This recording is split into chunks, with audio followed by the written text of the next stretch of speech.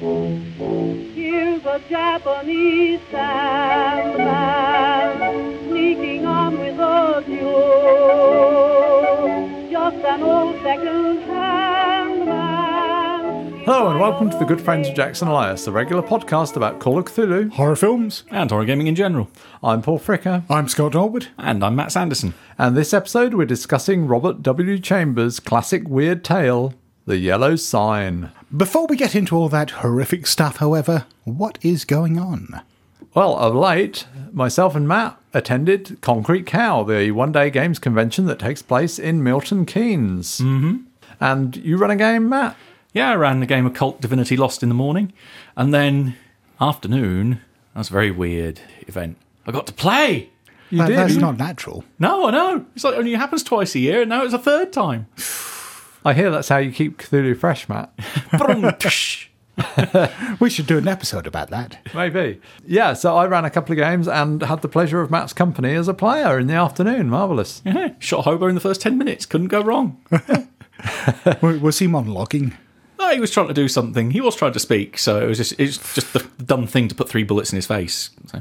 How about you, Paul? I mean, obviously you were running that in the afternoon. Did you run something in the morning as well? Yeah, I ran a game in the morning as well, a new scenario entitled If I Had a Hammer, and had 4 players for that, and that seemed to go well. If anybody is looking to come along to another games convention, then Concrete Cow takes place again in September.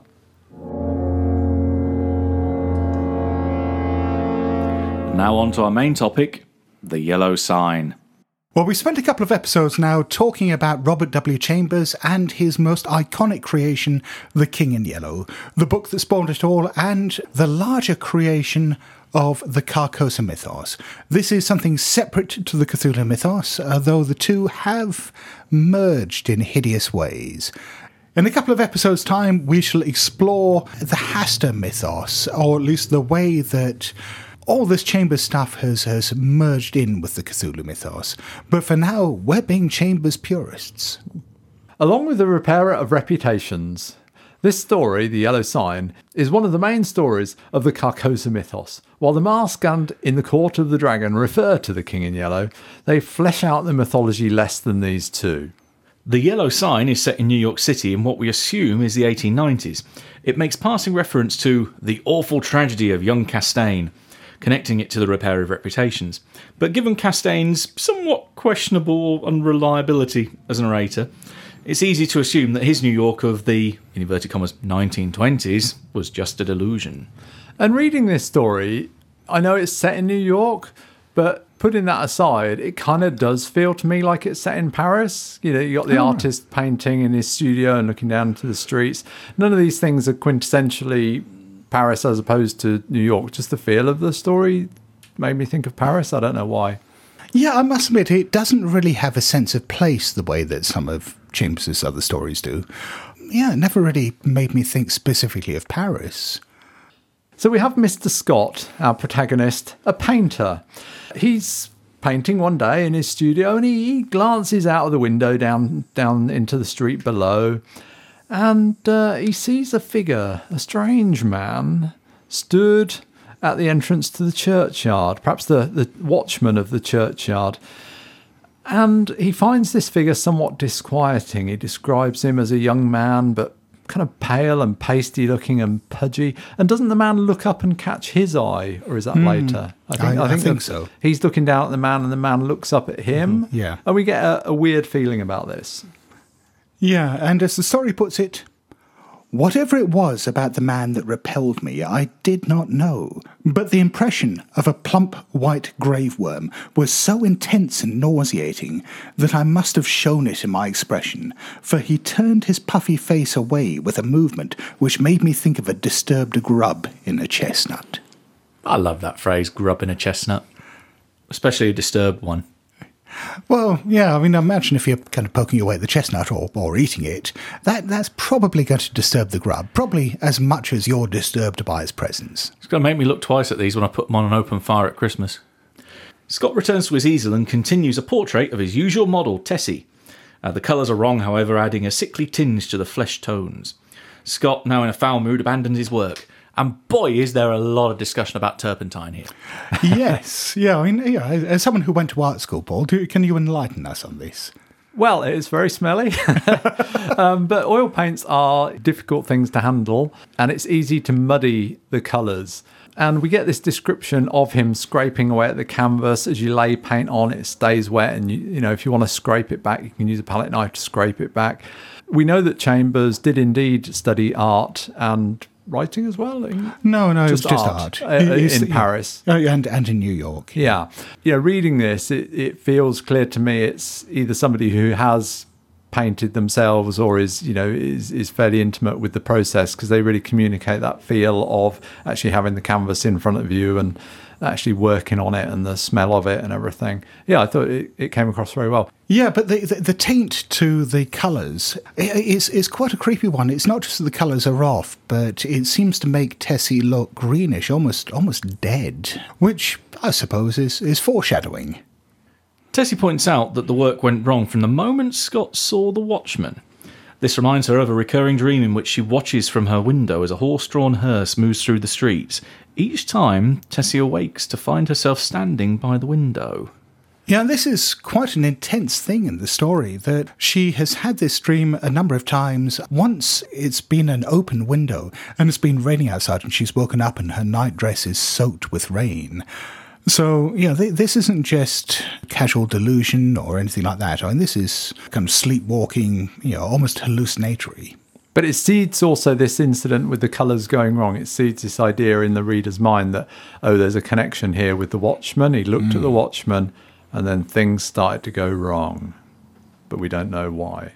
Well, when Scott presses her for details, Tessie reveals that Scott himself is the occupant of the coffin in her dream, although he's not actually dead. And perhaps even more creepily, the driver of the hearse, and this is, an old-fashioned Victorian horse-drawn hearse, black feathers, so, a really quite creepy-looking thing. But the driver of this hearse is the Watchman. Yeah, my daughter Emily, who's living in London at the moment, in North London, was saying how all the traffic had to stop because one of those came up the road recently. If you want a horse-drawn hearse, they're still around. Yeah, my mum had one. Did she? Really? Yeah. Oh, wow. Yeah, I remember it took us pretty much an hour to get across from Newport to Milton Keynes, because they do go slowly. Oh, gosh. But, yeah. So you were following it in a car? Yeah. We were in a long stretch limo behind it. Yeah. Scott tries to convince Tessie that this was, and I love this phrase here because it just reminds me so much of those mince pie dreams of the art club, that this was just a soft shell crab dream. I told you, eating seafood's just fucking wrong. We should have gone for soft shell crabs for lunch. I don't know where we'd have got them in Buckingham. I'm not sure. How fresh they'd have been. Why would you inflict that upon me? Why? Yeah. Well, you could have had strange dreams this afternoon instead of having that massive dinner, and then the lady comes to you and gives you extra eggs. It's like, I'm not complaining. No, I know. They're very generous at the cafe we go to.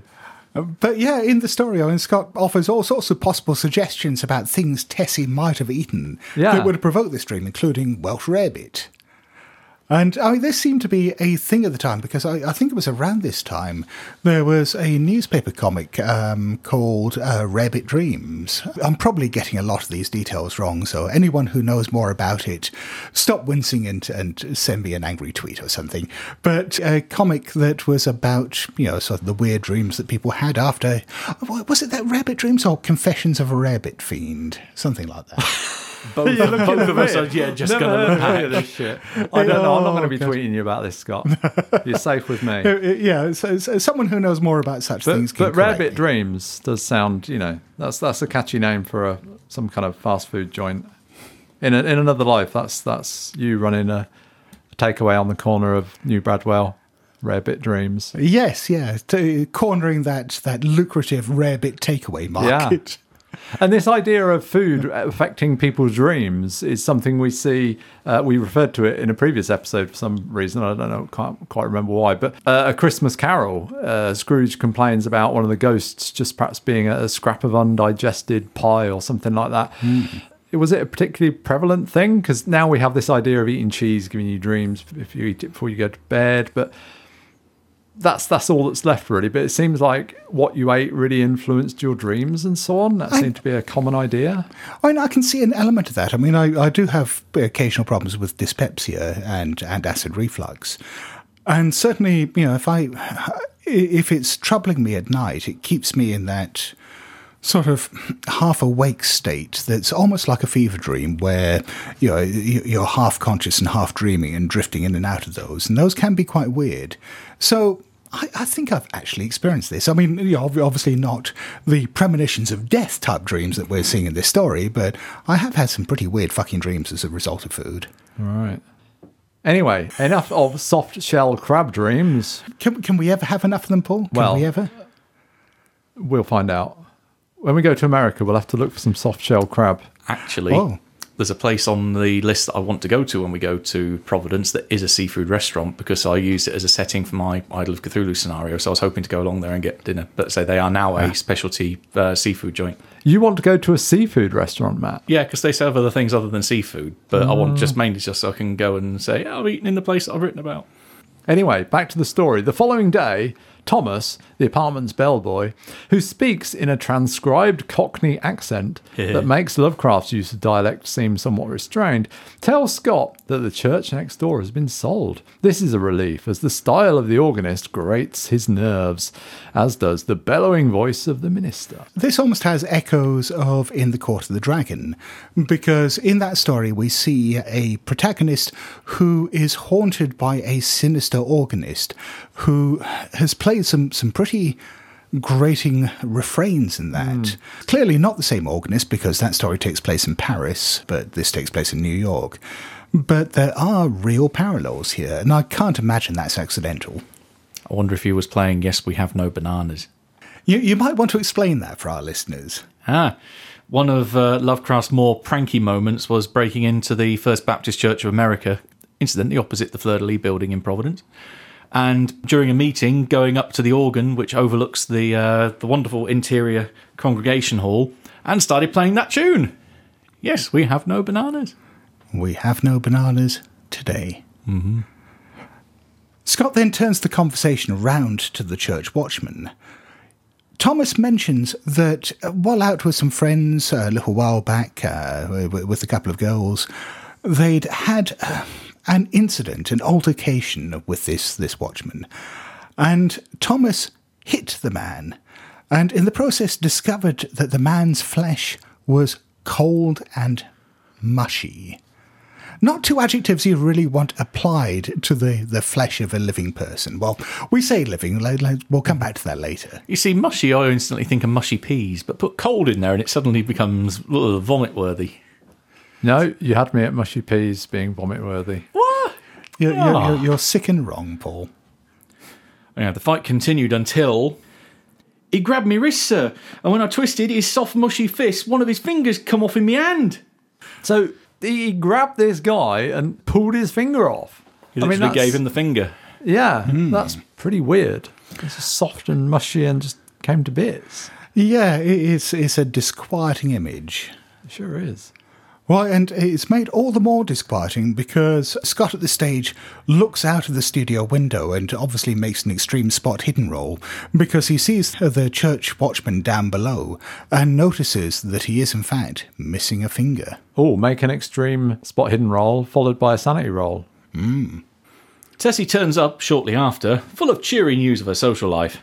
As they break for lunch, Scott thinks of how he is enjoying watching Tessie blossom into an outgoing young woman. This is becoming to sound a lot like romance. It's Chambers, of course it's fucking romance. The greatest of horrors to Matt, though.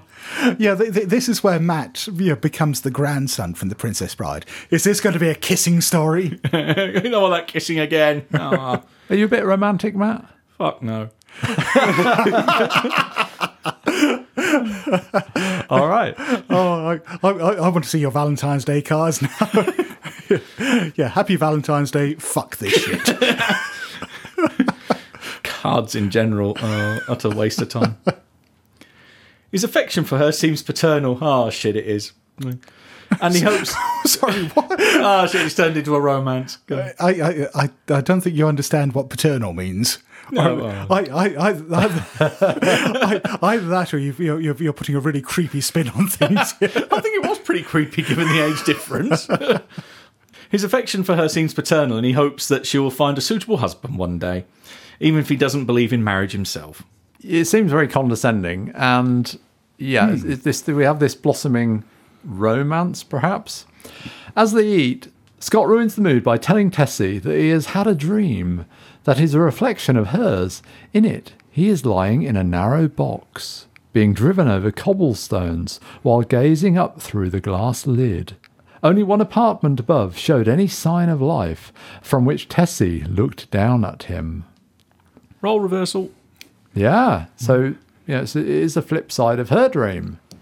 Dun dun dun. Yeah, this is interesting because this coffin has got a glass lid on it, and this is something I meant to look up because I'm sure I remember seeing some reference to Victorian coffins that did have glass lids. I mean, it's not a million miles away from, say, having an open casket funeral now. Yeah, and aren't some people still on display? I'm going to say Chairman Mao. Lenin certainly is. His embalmed, preserved body is in a glass case in Russia, in Moscow. I mean, it's not going to be a reference to that, but anyway. Well, and in London, if you go to UCL, you can see the preserved remains of Jeremy Bentham, the utilitarian philosopher there. Yeah, my daughter walks past him quite regularly. Yeah. On the way to the university library. Though that's a particularly weird one, because they have his preserved body there, but his face became so gruesome that they cut it off and replaced it with a wax head. But they have his head preserved elsewhere, and apparently every now and then when they have special meetings of, I guess, the management team of UCL, they bring his head out and put it there so that he can attend the meeting. It's not in a brain cylinder, or no? No. No. They don't put wires in it and turn it on. No, that doesn't happen. No, I mean, that would just be silly. That would be. But I have a scenario idea about that. I think we all just did. Jeremy Bentham lives. When the horses stopped, Scott closed his eyes in fear. When he opened them again, the watchman was staring down through the glass lid. Oh, he's a creepy guy. So he looks out the window and he sees the guy in the street and makes that contact with him. And now he's like looking at him in his own coffin. What's up with that? Yeah. He's just a voyeur, that's all. Sneaking into people's dreams, watching them. In their coffin. So recounting this dream upsets Tessie so much that Scott has to hold on to her until she stops trembling. When she finally does so, she confesses that she loves Scott. Oh! So, yeah, you're getting your romance. God damn it! There's no escape, Matt. It's a Chambers story, there's a romance. The only thing that stops this from being the archetypal Chambers romance, you've got the older artist, American artist, you've got the younger woman, who I think is probably a teenager in this. Teenage girl. Yeah. There are only two factors that stop this from being the archetypal Chambers romance. One is not love at first sight. And it's not in Paris. Or not in France. and she's not French. Yeah. If it were those two, yes, I mean, this would be like half of his, probably more than half of his stories. So Scott's first impulse is to laugh this off, but instead he is overcome by another drive and kisses her instead. Cut scene to me in the bed with the grandfather sitting next to me, kind of face palming again and again. Princess Bride, Paul. Princess Bride. Oh, right, okay. On a late-night walk, Scott wonders if he's capable of caring for Tessie, since his great love Sylvia died 3 years ago and he's buried in Brittany. So, there is a French girl in this somewhere, after all. Yes, and he probably did fall in love with her at first sight. So it's kind of Chambers cliche after the fact. I wonder if that's part of what put me onto this being in France. Yes. Yeah, because we got that reference to Brittany. And also that's quite a specific detail about somebody who died who doesn't come into the story aside from this. Yeah, I mean, it's an interesting thing because there are characters called Sylvia all the way through The King in Yellow. Scott believes that he's too broken for an innocent like Tessie and that if they marry, he will make her unhappy over time. There's a man with some confidence issues. That's the least of his issues. Now, Scott goes out in the street and he passes the watchman. The man speaks to him, his voice driving Scott into a rage.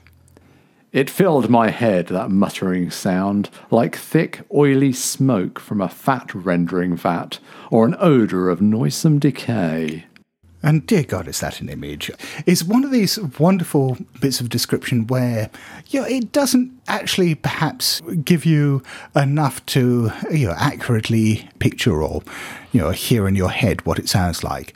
But on the other hand, it is so evocative and produces such a visceral response that it conveys that feeling of horror perfectly. But that's not all he said.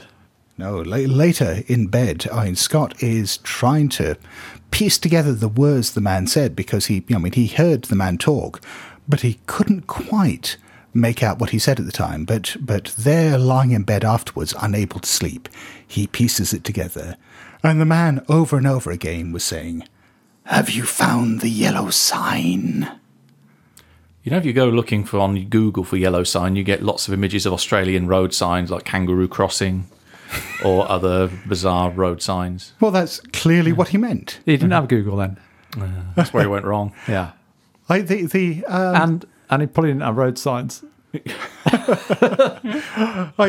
other thing, of course, that comes to mind is that, the Spanish for yellow is Amarillo. All right. So is he really asking, do you know the way to Amarillo? Anyway, the following morning, Tessie arrives. With the change in their relationship, she no longer feels comfortable modelling nude. Scott finds a costume for her. When he finds a costume for her, it seems to be a gift, actually. When I first read this, what follows next seemed a bit strange, but it does seem like he has gone out of his way to make a present of this rather nice costume to her. But, this is, I think, quite a nice character bit as well, that you do have this change in their relationship, that Scott is rueing the fact that he has changed the nature of their relationship, and he makes some passing comment to how he no longer has, the best nude model he'd ever worked with. Yeah, because she's just not comfortable posing for him anymore, or not naked. Yeah. Tessie reciprocates in return for the costume. She gives Scott a present as well. Something she found some time ago. Something she found in the street. She failed to trace the owner, and she now feels free to give it to Scott. Here you are, my love. Here's this little box of thing that I found in the street. Great. Have some street treasure. Yeah, street treasure. They're artists. They can't afford any decent presents. Well, it's a bit weird, but yeah. I opened the box. On the pink cotton inside lay a clasp of black onyx, on which was inlaid a curious symbol or letter in gold. It was neither Arabic nor Chinese, nor, as I found afterwards, did it belong to any human script. That's an interesting choice of words. Human script. Well, we were talking before in an earlier episode about whether the King in Yellow stories were fundamentally Gothic stories with a bit of cosmic horror window dressing. Yeah, I think we pretty much concurred that they were. On the other hand, you do have these elements like the spires of Carcosa rising behind the moons and the twin suns that dip into the Lake of Harley, and now this symbol that is not of any human script. And they do give glimpses into this world beyond, this very alien thing.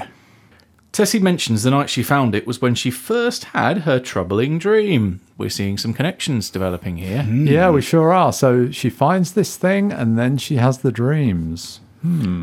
Yes, and then they start spreading like a contagion to Scott. This is all getting weird. The very next day, Scott falls whilst moving a framed canvas and injures both his wrists. Unable to paint, he seeks some other distraction. Picking through his bookshelves, he comes across a book bound in serpent skin, The King in Yellow. Yeah, and this is quite a creepy moment because this is not a book that he has bought. In fact, he knows of its evil reputation. He's alarmed by its presence there. I stared at the poisonous yellow binding as I would at a snake. It would be fairly creepy that we all have vast amounts of books in our houses, and we're probably all fairly used to coming across books on our shelves that we forgot we bought or haven't looked at for a long time. But in this case, this is a book that Scott knows well. He knows the reputation of it. He knows the danger that it presents, or that it's reputed to present. And there it is on his shelf, something that he didn't put there. And that sounds really quite terrifying. That seems like an everyday occurrence to me. I frequently look at my bookshelves and go, what the hell's that? I'll pick it out and think, oh, I didn't realise I had that supplement for Kobolds Ate My Baby. I didn't realise I had every other World of Darkness book on my bookshelf. That took 19 years to finally get all that. 500 and something of them. What is it? You posted them on Facebook this week. Yes, over 560 of them. And that's just for the original run, let alone the New World of Darkness or Chronicles of Darkness that follow after that. Whoa. So you got more than that? Oh, yeah, I've probably got... Someone asked me how much I think I've got, and it must be somewhere in the region of 2,000 RPG books at least. Wow. Okay. Any of them bound in serpent skin? No. Not yet. Not yet, but I'm working on it. We should have suggested that to Chaosium as a limited edition for the Two-Headed Serpent. But no, that'd be a good one. I'm not sure how I feel about books bound in snake skin. Oh, it's got a nice texture to it. Yeah, It's almost a bit like fur crocodile feels nice skin. as well. I've got a velvet book, and I've already got one of them. Yeah, but there's no animal coated in velvet. Is there? I guess if you took skin that had been shed by a snake and then just bound it over and over again, Okay, you're it convincing would me. look pretty shitty, That'd be all right, I don't know. but it would be more ethical. Yeah. Anyway, Tessie is not frightened by the presence of the book and in fact seems amused by the whole thing. She grabs it away from Scott and dances off and hides very successfully in the house, goes into a cupboard or something like that, and just vanishes out of sight with the King in Yellow. I suddenly feel a lot of empathy for Tessie because she done exactly what I would have done. None of this pussyfooting around going, oh, this horrible book up on the shelf. No, gimme. Read the forbidden knowledge. Come on. Yes, but what is the effect that it has on her? It's all right.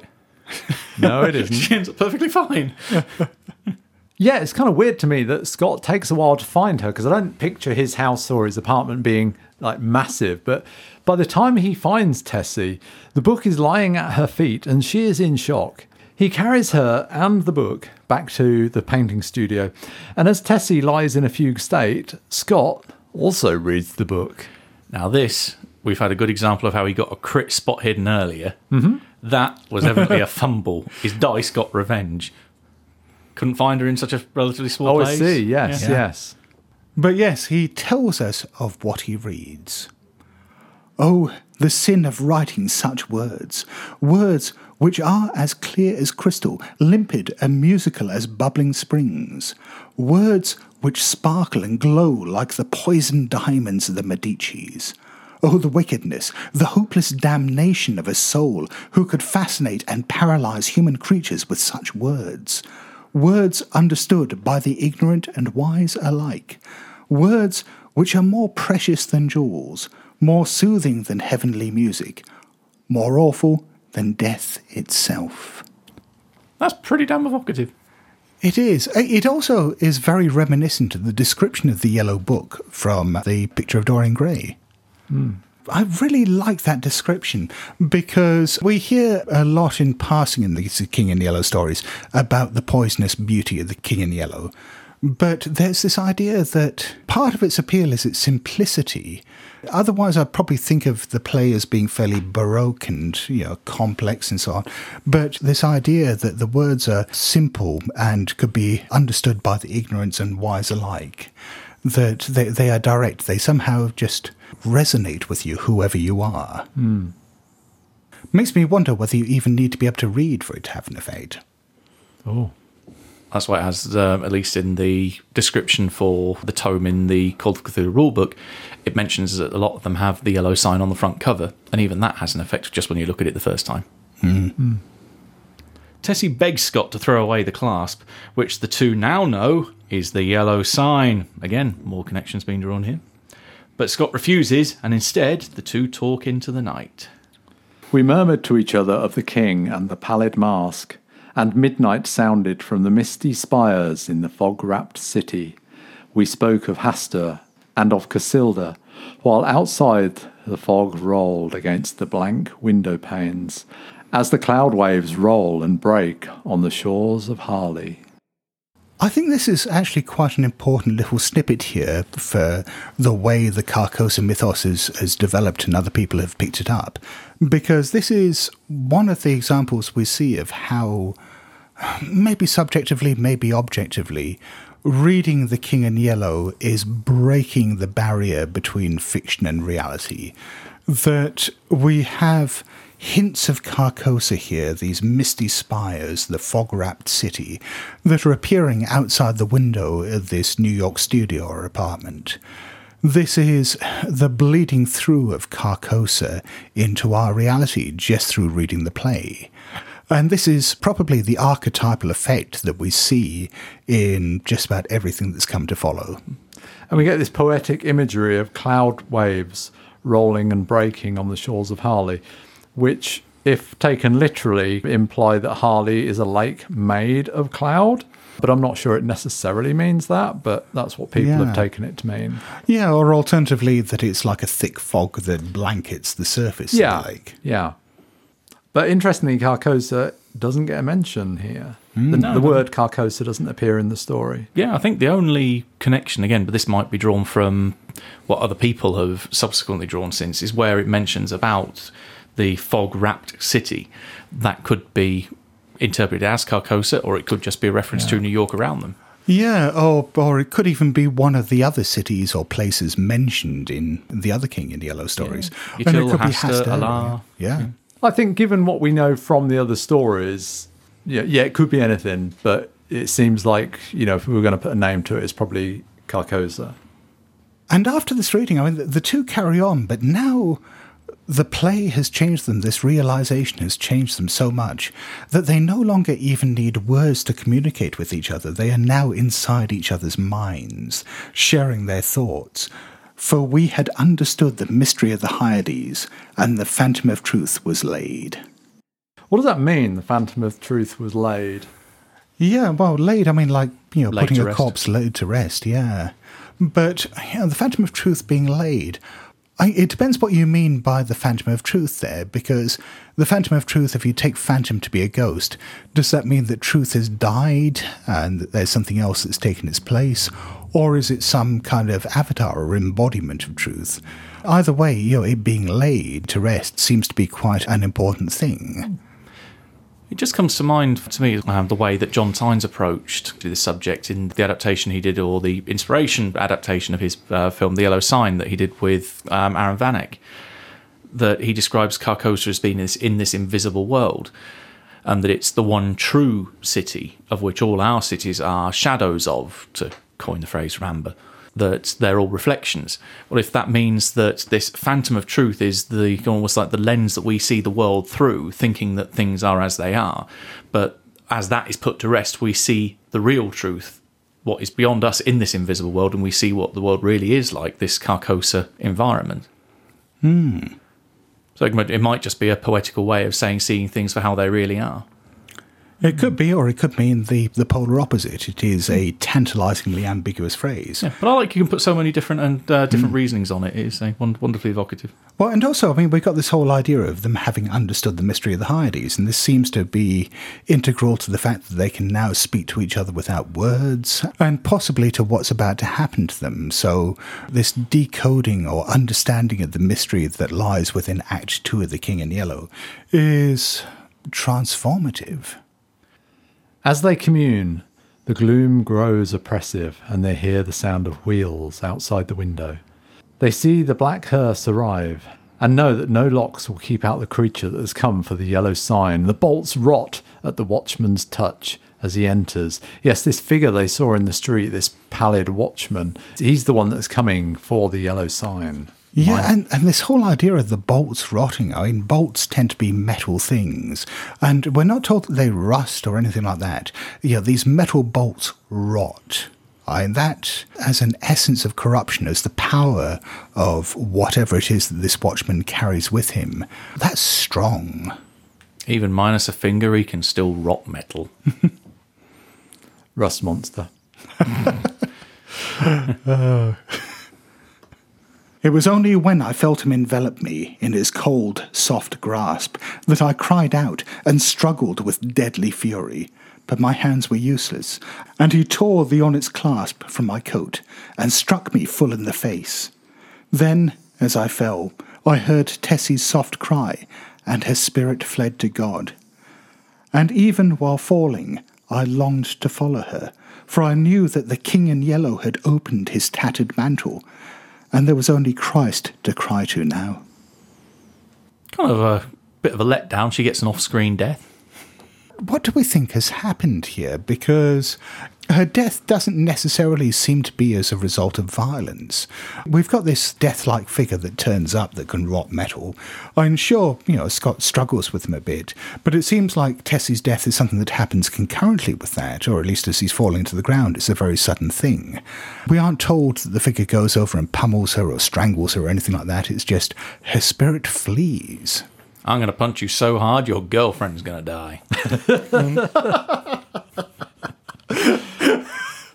So I do kind of read it in my mind. The picture I have is of Scott being struck by the watchman. He describes he's fallen down and oh, no, he says, as I fell. As I fell. Yeah, okay. So that's he's happening falling. concurrently. Yeah, I don't see an issue with that. The watchman could then have attacked Tessie. He's knocked him over as he's falling to the floor. The watchman, how I'm picturing it, he's attacked Tessie, and then Scott hears her dying cry.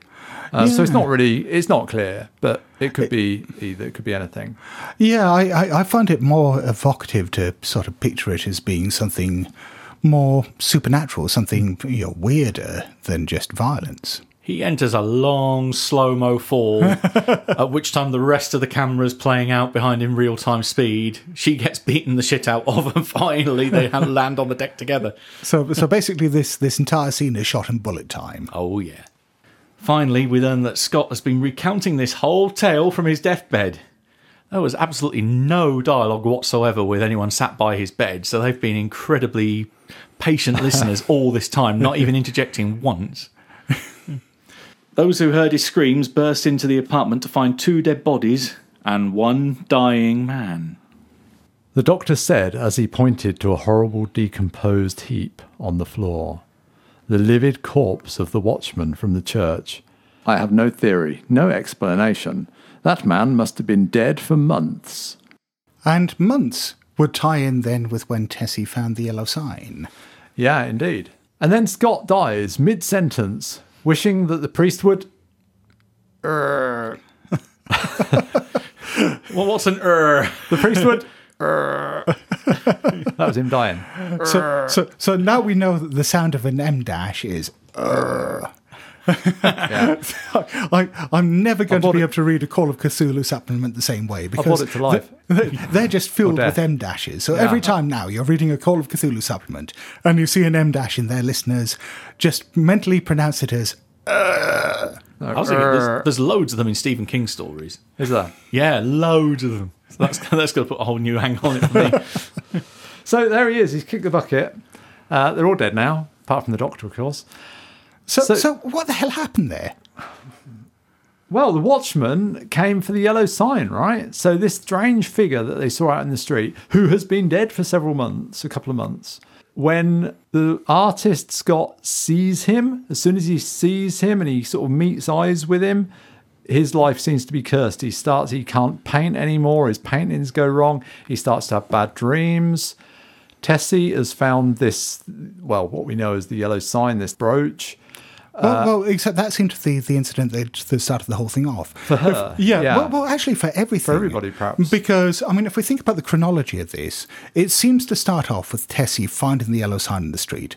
This then corresponds roughly with the time that the watchman appears to have died.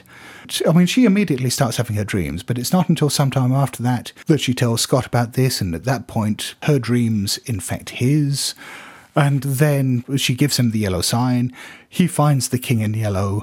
They enter a shared state of madness, and then they meet their doom. Yeah, so if I were doing this as a scenario, I've kind of got that. I'd want to sort of dig back to say, well, where did those things start? So she finds the clasp with the yellow sign on it, and there's the watchman. But the Watchman comes for the yellow sign. They seem to be connected. So did the yellow sign, this clasp, belong to the Watchman when he was alive? And has he returned from the dead to reclaim it? Because those two things seem to happen. She found the clasp a couple of months ago. He died a couple of months ago. And did he put it in her path for her to find it, perhaps, as a trap? Another possible interpretation that occurs to me is that it becomes a curse almost like the one in M.R. James's Passing the Runes, where you had this object, the yellow sign. Now that it's passed down, it's gone to Scott, who has in turn died. You know, maybe this is what happened to the Watchman. Maybe he went through this entire thing himself. And now, when the yellow sign found its way into a new pair of hands, then he was called forth from his grave to go off and deliver some kind of horrible fate to those who interacted with it. And that, maybe we're about to see all this replay with Scott. And when he reclaims the clasp, the yellow sign, it seems like the King in Yellow manifests in some way and is witnessed by Scott. The whole idea of the yellow sign being this found curse, it seems in a lot of ways to almost presage a lot of the tropes of J-horror from the 2000s, where you've got films like The Grudge, or particularly The Ring, where people encounter cursed objects or cursed locations, or are just unlucky enough to stumble across some intrusion of the unnatural into the everyday world, and as a result are just marked for death. Mm. And have you seen the yellow sign? I mean, this weird VHS tape. Yeah, exactly. In a lot of ways, it is almost the same thing. But I think Chambers sows these seeds through the story, but it's quite apparent as a reader as you go through. You think you're being clever by kind of linking these things up, and they are loosely linked, but quite how they're linked is ill-defined. But as a reader, I go through and I make these links in my head, between the Watchman and the Phantom of Truth, between him and the yellow sign, between them and the Lake of Harley, and all these other things all sort of come together in whatever way you put them together in your head, but inevitably you do kind of do that, I think. Yeah, and I think this is one of the strengths of Chambers, that he does leave you, at least in the King in Yellow stories, to infer an awful lot. Yeah, I mentioned on our Discord server that we were doing these episodes, and Forrester Gary made the comment that this is why he prefers Chambers over Lovecraft, because Lovecraft explains everything, Chambers doesn't. And it strikes me as being almost, like, say, Robert Aikman in that respect, in that he'll put all these evocative pieces together, and it's up to you to try to find meaning in them. Yeah, I can see a similarity there. I'm not sure Lovecraft explains everything, but yeah. Certainly the two, Aikman and Chambers, in that way that they leave a lot unexplained, definitely in common there. Now, you've studied Gothic fiction, Matt. How much of a parallel do you see between the yellow sign here, the story, and the classic sort of Victorian or earlier than Victorian vengeful ghost stories? A lot of those stories that, with maybe the exception of James, although he is a little later, mostly writing in the early teens and 20s, that those stories have a very defined rationale or meaning behind what's going on in them. Things are generally explained. Whereas this is going into territory where nothing is really explained, and that there is a lot of evocative passages with multiple meanings that the reader is supposed to infer what's going on. That breaks the mould a lot. And it shares, on the surface, quite a similarity with potentially the style of which it's written, the context, the setting of the pieces. Like the church is a big one there, because a lot of Gothic fiction relies on architecture as for its motifs, because it was in common with the Gothic style at the time. So there are similarities on the surface, but it's when it really gets to the meat of the weirdness going on in the story, that's where it breaks the mould entirely. I mean, it's a really interesting story to me because it's fundamentally amoral, whereas the classic ghost stories are very much morality tales. Mm-hmm. Well, except I found myself wondering whether it really is. Because if we think about In the Court of the Dragon, it's fundamentally quite a similar tale in that you've got a protagonist who has read The King in Yellow, who is troubled by it, who then starts seeing things that are happening through the lens of some of the things that he's seen, but who is being stalked by this sinister figure who he later realizes is some kind of representation of someone he killed a while back, and at the end, the King in Yellow comes for him, almost like a demon from hell, to drag him off to eternal perdition. But what we don't see obviously in this story is any kind of sin or any kind of wrongdoing on Scott's part. But the commonality that we see between the two stories is guilt. Because, I mean, you were talking about, how much you dislike the romance in this. And the romance at first blush does seem to be extraneous to the overall story.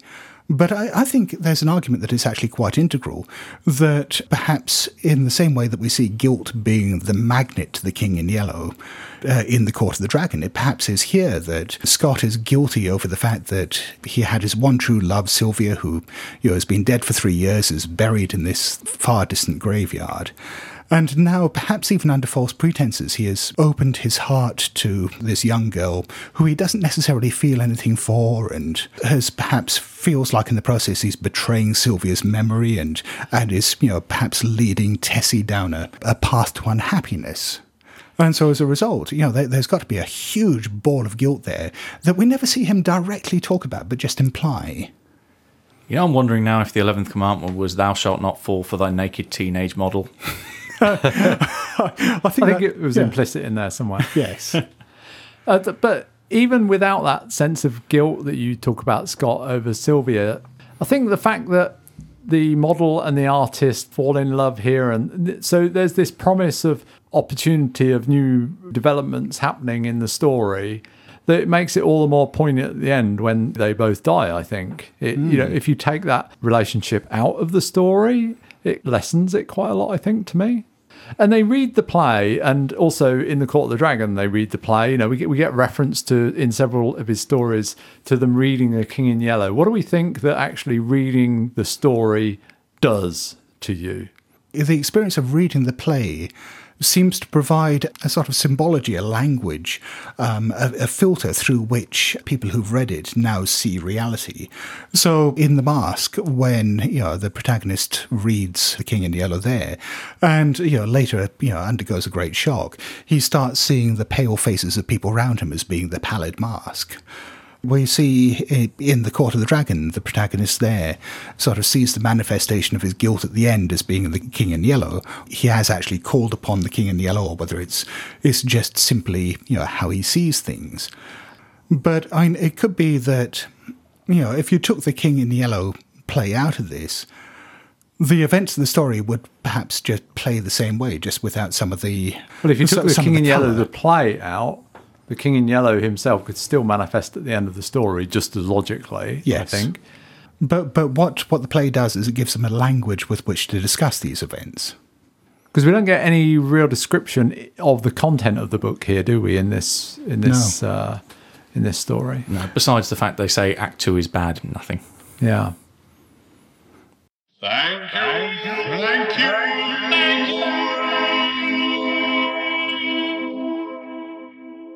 It is time now for us to disentangle ourselves from the mists of Carcosa, to step away from the shores of the Lake of Harley, and to come back to reality, to all you listeners, and say thank you to each and every one of you. Thank you, especially to everyone who has given us money via Patreon.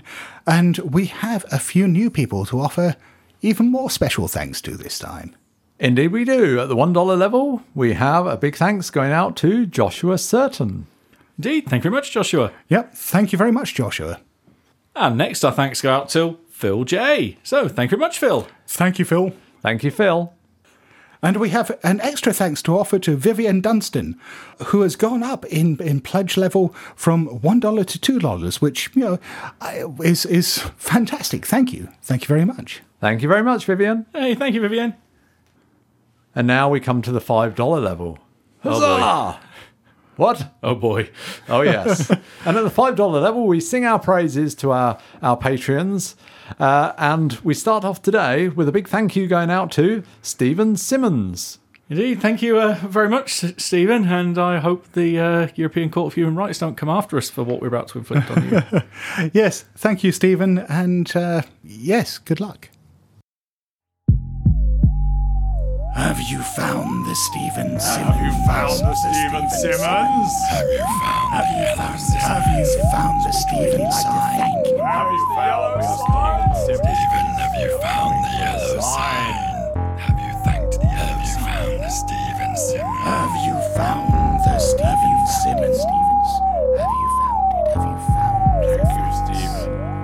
Thank you. Thank you, Stephen.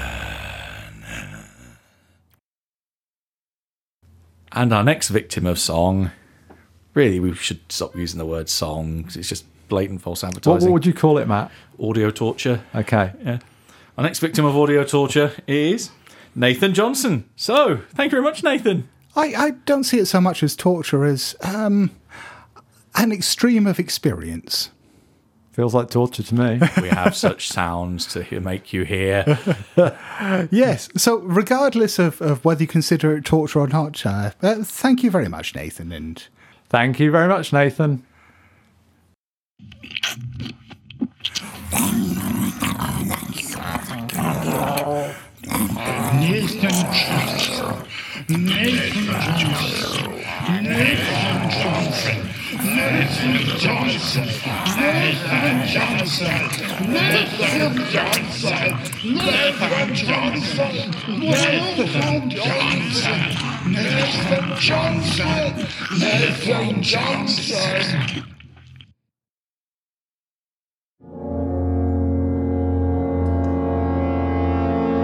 meanwhile, on social media, Hey, and over on iTunes this time, Soren H in Denmark says, a good listen if you enjoy the world of H.P. Lovecraft and Call of Cthulhu RPG. Scott, Paul and Matt discuss so many interesting facets of the Lovecraft universe in a way that is both entertaining and enlightening. I've been listening to them since the start, almost 6 years ago. Christ, have what we a been man! doing it for that long? What a way to make a man feel old. 2 years as a Patreon backer as well. And every time I receive notification of a new episode, I look forward to listening to it. The option as a Patreon backer to listen to the unedited versions is hilarious. Oh boy. Highly recommended. Thank you very much, Soren, and we're really glad to hear you're enjoying the unedited version. I mean, for those of you who haven't heard it, it's an experience, particularly if you're used to hearing the finished versions, the highly polished remixes of the sounds we make that Paul turns into songs. You get to hear the delight of the raw version of Yeah. the noises we make, which is quite horrible. Yeah, it's about 20 minutes of us standing around just making the silliest goddamn noises we can think of. And now, Soren, you can roll 60-10 sand loss.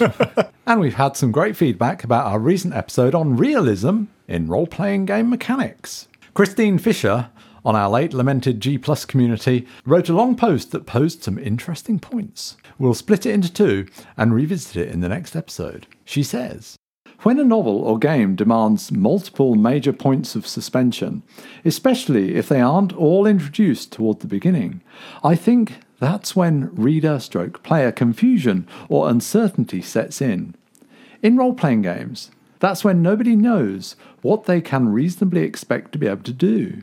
There's a distraction from the adventure experience in figuring out what your character would know about the world, or where they should have confidence and where doubt. That's when player buy-in to that world's reality gets lost. Yeah, I think this is a really good insight. There are certainly game worlds we play in or fictional worlds that differ from our reality in all sorts of ways. But it's interesting because I think they tend to get built up through layers as genre conventions get defined. And, we're exposed to certain ideas and then someone adds to those ideas and so on. So it feels like a more natural process than suddenly being dumped in at the deep end and trying to work out all sorts of little bits. And it can be quite alienating when you get thrown into something completely out of your experience. I remember actually one of my favourite books, but the first time I read Ursula K. Le Guin's The Left Hand of Darkness. Fantastic book, but for the first few chapters, you are in this alien world with all sorts of alien terminology, some of which may apply to concepts you're already familiar with, plenty of which apply to things that you aren't. And there's no explanation given for any of it. You're left to infer and understand and build up a picture of the world. And this goes on for several chapters. And the first time I read it, I almost gave up on it for that reason, because I found it so overwhelming. But in a book, you have a chance to process that slowly and pick it up and so on.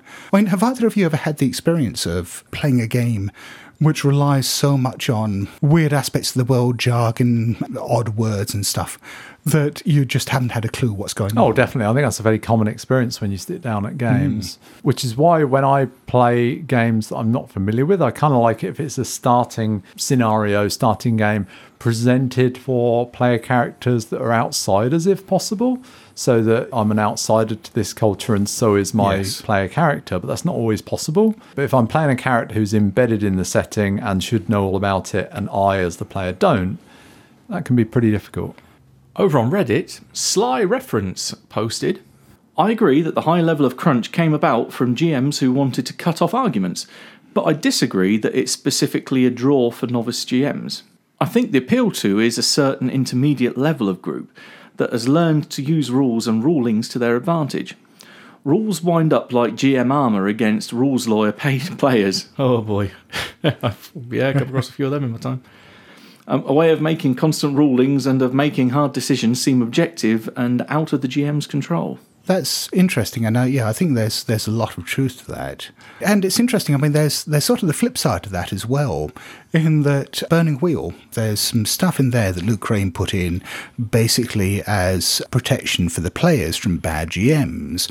So you have things like, is it instincts? I can't remember. I think it's instincts, which are certain things your character does automatically, like, if you're going into a strange place, you automatically have your crossbow loaded, or you automatically have your shield up, or whatever, so that at no point can the GM sort of say, well, you didn't tell me you loaded your crossbow, therefore when you bring it up to fire, it just goes click. Oh, and finally, Dr. Colossus 1 on Reddit said, following your mention of the Sons of Kryos podcast, you may already know this, but Judd Coleman has a new show going on the Anchor app called Daydreaming About Dragons. I did not know that. Yeah. I'm very interested to hear about that. I've listened to a couple of episodes, and it feels very different than Sons of Kryos because it is just Judd on his own. He doesn't have Jeff Lower with him, or it was Storm Cook joined them with later episodes, didn't he? And it is just him talking about, say, games he's working on or things that he's seen online. And it's a much more informal discussion. It's more of a monologue. It's less produced, so it feels much rougher and rawer, but it's still damned interesting. So yes, we shall link to that from the show notes. So thank you very much, Dr. Colossus.